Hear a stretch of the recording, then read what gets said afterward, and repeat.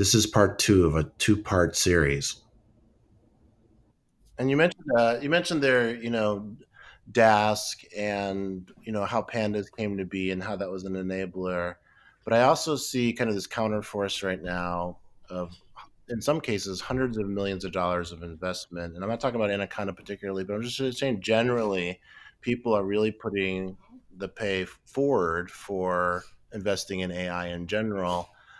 Um, well, how do you feel about that? Is it does that set you off at all, or do you think that this will help open source, or do you think it was working against it? Um, what's going on right now with this climate of investment in AI and ultimately Python type tools Yeah, I for the think the enterprise? general this is now you're getting the philosopher version of me. Um, I have a deep concern that, and we've done this before as a civilization. I have a deep concern that we're building technology ahead of its utility, utility to mankind and service to the bettering of our species. We did it before with nukes. In the early days of nukes, it's really interesting to see people wanted nuclear powered everything, nuclear underwear, nuclear because it glows in the dark, nuclear bubble gum, radioactive, like all the stuff, which is like obviously a terrible idea now, but people legitimately were like, hey, it's atomic age, right? So I think the atomic age fascination and hype from the 50s are a great cautionary tale for us as we head into AI. Because we Wow. can, I mean, people, they were thinking about nuclear powered aircraft, nuclear powered rockets, where you just throw nuclear bombs out the back to get this amazing specific impulse. Like it's all great to try to push things forward in tech, but for too long, technologists and also the investors and people outside of tech, but who are interested in it, for too long we've pretended tech is value neutral. When it comes to AI or when it comes to machine learning, even just ML, we're building technologies that their whole point is to amplify human cognition and to modify humans' perceptions of the world in our cognitive loops. So every ML system of any merit or with any value, it's connected. It derives value or produces value by being connected to the physical world in some way. And usually, what it's doing is it's Wow. replacing some human in the loop or some manual process. So what we're doing is we are making the world more brittle in this way, in a model way. We're making it more synchronized or more maybe a more accessible metaphor is this. Do you know the difference between sand and quicksand at like a structural level? Ever seen this? It's a really fascinating thing. There's a YouTube video on this. When you look at just a layer of sand and a layer of quicksand, they look the same. If you step on sand, it supports your weight. If you step on quicksand, you sink and you die, right? The difference is that quicksand, normal sand is just little grains of sand and they're all stacked up on top of each other and there's a lot of support there. Quicksand, similar kind of thing, but it's actually lots of air pockets inside it. So the sand is just enough to support the next couple of pieces of sand above it, and same thing with the next piece of sand above it. There's a great YouTube video showing how you make quicksand. And it shows that when any weight beyond a threshold is applied to quicksand, the whole thing just collapses. My concern with ML and AI is that we're going to take a world that's, messy and sloppy right now, but is somewhat more resilient. And we're going to turn it into a world that's maybe it seems equally like performant, but is much less resilient, much more brittle. And we're going to have much greater institutional collapse when any small trigger comes.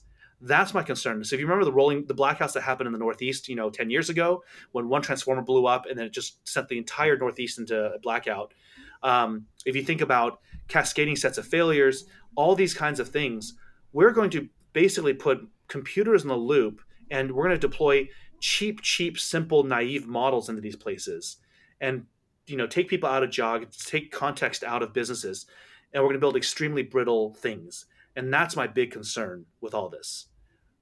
A grim start to the morning. The thing about nuclear Yeah, power is for the layperson, the destructive power is so palpable, right? Yes. And for AI, we seduce people by grabbing their attention and purportedly giving them what they want, even though we don't know where that leads. Right. So I think the really cool, the really interesting thing about this, and to take this to the next level of philosophy, and and this is, I blame this on you, Don. You just took it there. You're absolutely right. Mhm. The danger, at least a nuclear bomb, is like super palpable. Like when you see this thing destroy a whole city, you're like, oh my god, that's like maybe we shouldn't have too much of that, right? What we can't see is the invisible rot, damage, loss of context, brittleness, synchronicity, et cetera, et cetera, that these other systems provide. That over what is it, over adoption of ML would lead to. The other thing is this though, and we've never. This is where like people who are worried about not AI winter, the singularity, the singularity and stuff like that. This is where they're kind of missing how to convey this to the world, because most of the world does not understand. Most people think of other humans as being the primary chaos agents in their midst, right? If I'm in a room, there's 10 cats, it's like whatever, they're just cats. If I'm in a room, there's 10 people, it's like, okay, these people might do stuff to me, they might be nice people, they might all be like, convicted felons, I don't know, but they're people. The people are the chaos agents. If I'm in a room with two gorillas, I'm a little worried because they're big, they're powerful, and I have no idea what they're thinking. If I'm in the room with an empty table, and on top of the table there's this little Alexa or Google, Echo, or Amazon Echo, or whatever, whatever the little hockey puck speaker surveillance devices are. If I just have that and a little screen, do I feel threatened? No, it's a screen and a speaker, it's a microphone, whatever. But behind that lies warehouses of supercomputers, decades of information about me, decades of information about my friends, decades of information about, well, maybe not decades, but years of information about my whereabouts, every email I've ever sent, probably through some kind of email system. The NSA has a massive data center outside of Moab. All these different things are there. Behind that screen and that speaker is a chaos agent of unimaginable complexity and sophistication. And we have that in every living room. Wow. Or even just snark, right? What? If we look at the election that led us to the current state of affairs for current affairs, they weren't even particularly that sophisticated. They just had malice. Right? They were sophisticated, I would say. They were sophisticated enough, right? What nature teaches about evolution is that you don't want to put energy into places where you don't need it. You just put in enough. So if you look at the actual research on what the IRA, the Russian manipulation people, what they were doing, they were not coming in to, they were doing things that were very, very smart, actually. They were getting groups who were likely to be polarized, even more polarized. If you actually look at what they were doing, they were funding Facebook groups and ads that were helping to get people more polarized against each other. They were funding, if you look at how China actually goes and engages in active internal political propaganda, they don't have people going out there looking for who's criticizing the government. They want a little bit of government criticism. In fact, what they do is they pay people to go there and say good things in just the right places to diffuse it. It's like in a nuclear reactor. You don't want a whole lot of radioactive stuff together. You want it to be subcritical. So they put people in there to keep some of these anti-government sentiments subcritical. Because if all the anti-government stuff disappeared, people would know that the space would be actively manipulated. But if it's being manipulated just enough, then it's North Korea, right? Then it's North right. Korea, right? Then you live in this draconian thing. It's like, oh, we got to hush hush and not say stuff in front of the government because they're surveilling everything. No. The smart government propagandists go make sure that you can say whatever you want about the government, but you're just never going to feel motivated enough to go and look into what is really going on in Hong Kong, because you kind of have you see two narratives. They seem to be preaching both sides of the controversy a little bit. But yeah, those Hong Kong protesters, their concerns are probably really not legitimate. And so the kind of manipulation that's happening, it's really, really smart and sophisticated at a population control level. So what is your precautionary message? I mean, you kind of put it in there in philosophical terms, but boil it down more to your common everyday user. What is your so for different levels of sophistication, there are different approaches to this, right? If you're just you're like, I don't know much about computers, but man, that last bit that Peter said just to scare the bejesus out of me, right? What do I do? Number one, get smarter about it. The stuff is coming. There are lots of lay books on, there's books like from the, there's like everybody, I'm just looking at my bookshelf here. There's Dataclysm, there's Everybody Lies, there's Data Science for Business People. There's all of these books that are very accessible for people. They don't contain an equation inside them. but they explain to you how the thought process happens, what intentional Bayesian thinking looks like, how this stuff gets then amplified and exponentiated with the computer systems we have, automated inference systems, all that stuff. These terms are big, but they're not actually that complicated. I can explain it to a middle school class on a chalkboard. I know I can do it. And so people can learn this stuff. Once you understand it, then it stops being muggles versus wizards, which is what we don't want. What I don't want to see is this stuff getting such a magical hype bubble around it. A perfect example of this is quantum right now. Like, there's a magical hype bubble around it. Everyone's talking about it like they know what the F it is. 99.99% of people have no idea what it is. And why are we wasting our time talking about this thing, right? So I have the same thing with AI. It's like the things we should be concerned about, the lack of resiliency in our businesses, the long supply chains we have in civilization now. All of these things are things we can talk about without having to evoke anything about AI. And when AI comes and destroys us, it's going to be because it exploits those weaknesses, right? So for people who are at that lay level, I would say you're not condemned to only be a muggle. Go to Diagon Alley, read some of the wizard books, and you'll actually know way more than you think you can know. Then for the people, the practitioners, the people in Silicon Valley, the tech people who are either funding it, managing it, or building it, I would say that we, at this point in time, as technologists, we have to ask why. We have to ask, to what end are we building this? We can no longer. Let me pile on top of that with a clarifying question too, and let's switch the roles a little bit here. Let's think about the data science now that are listening. Our 500,000 data scientists that listen to this podcast. What is the message about explainability, deep learning?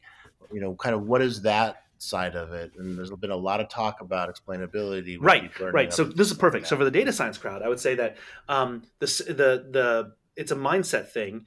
Don't let yourself be boxed into mere technique. Right. So this is like, always think about the full connected end of where your data product, your research artifact, your things go. And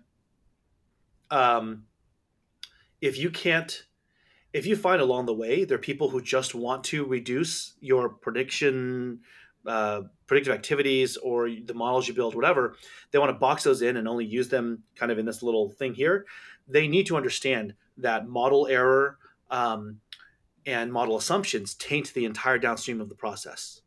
And so don't let them box you in on that. Don't let them tell you this technique, this technology. There's a lot of people who manage and try to use data science and have no idea what it is. And they see some aspirational piece somewhere about this kind of technique will lead to this kind of result. It's never a technique. It's like saying this kind of weapon will win the war. There's never a weapon that wins the war.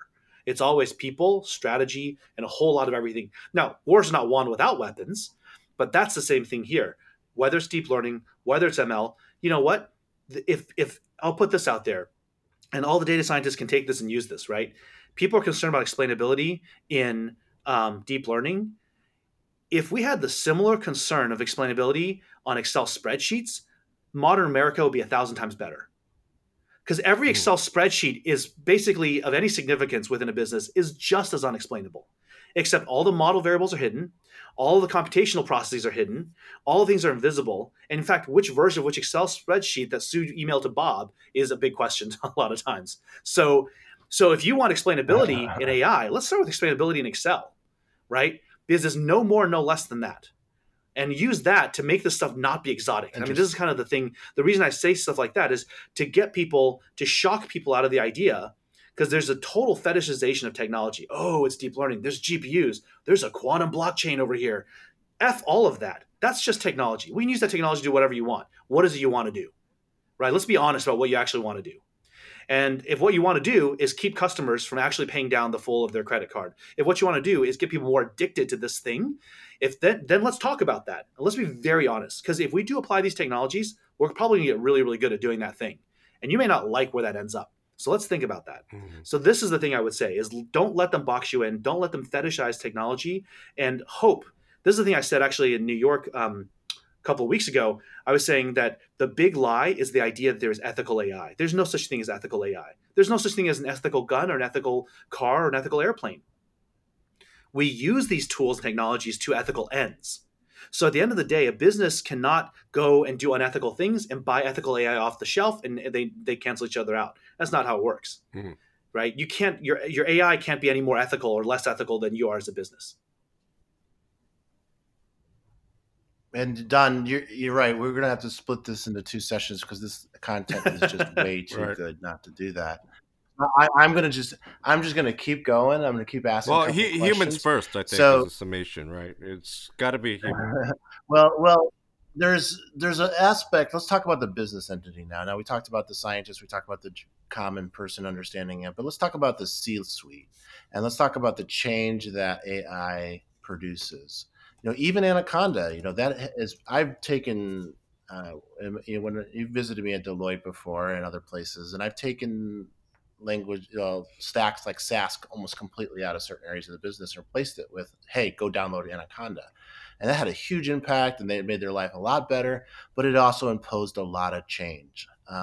What is your sentiment or feeling about that change that is introduced? Can you be more specific about the change? Like, is it change in terms of like, this group has to retool now onto the open source stacks? Is it change as in like? I think, that's a good question. To clarify the change, and what I prepare people for, they say, well, will AI take my job away? And I say, no, not necessarily, but it may change your job or may change the way you work with the problems you're trying to solve. And sometimes it does mean that, like, I've taken call centers that were not automated at all, and I've automated a lot of it successfully using AI and had great results doing it. But did it mean that people changed jobs? Yep. Ultimately, yes, it did. And then a lot of people don't like that idea. They say, you can't do my job as well as I do. Is what I hear a lot. But the reality of it is there is a lot of inefficiencies in business, and there's a lot of low-hanging fruit that can be solved with AI and machine learning. And I'd like to solve those problems and make things better, but I do get a lot of pushback on how that's going to change the organization. I guess at the end of the day, yes, there will be a transformation of a lot of jobs and roles, but my concern is that people are not. I think we need to move beyond a job model. I think actually what we need to look at is, if the business is, here's a way to think about it. Maybe the call center is a poor example because a lot of those workers tend to be contractors. They don't have a lot of business context, et cetera, et cetera. But if you're a store and you automate certain aspects of checkout or you do certain other kinds of things, instead of taking those other people's jobs away and saying, we don't need you in this job anymore. If the person is familiar with the store, familiar with the community, familiar with people, maybe what you think about is, hey, on the same cost footprint, can we actually build a much more amazing shopping experience for our customers, right? Can we actually do things? Can we actually take these people who have been walking the store for a decade and they see the patterns of buying and have them go and put together sample meal things, the end caps? Like, can we do business innovation that captures the context and the knowledge these people have and actually provide more amazing things? That's the right way to think about it.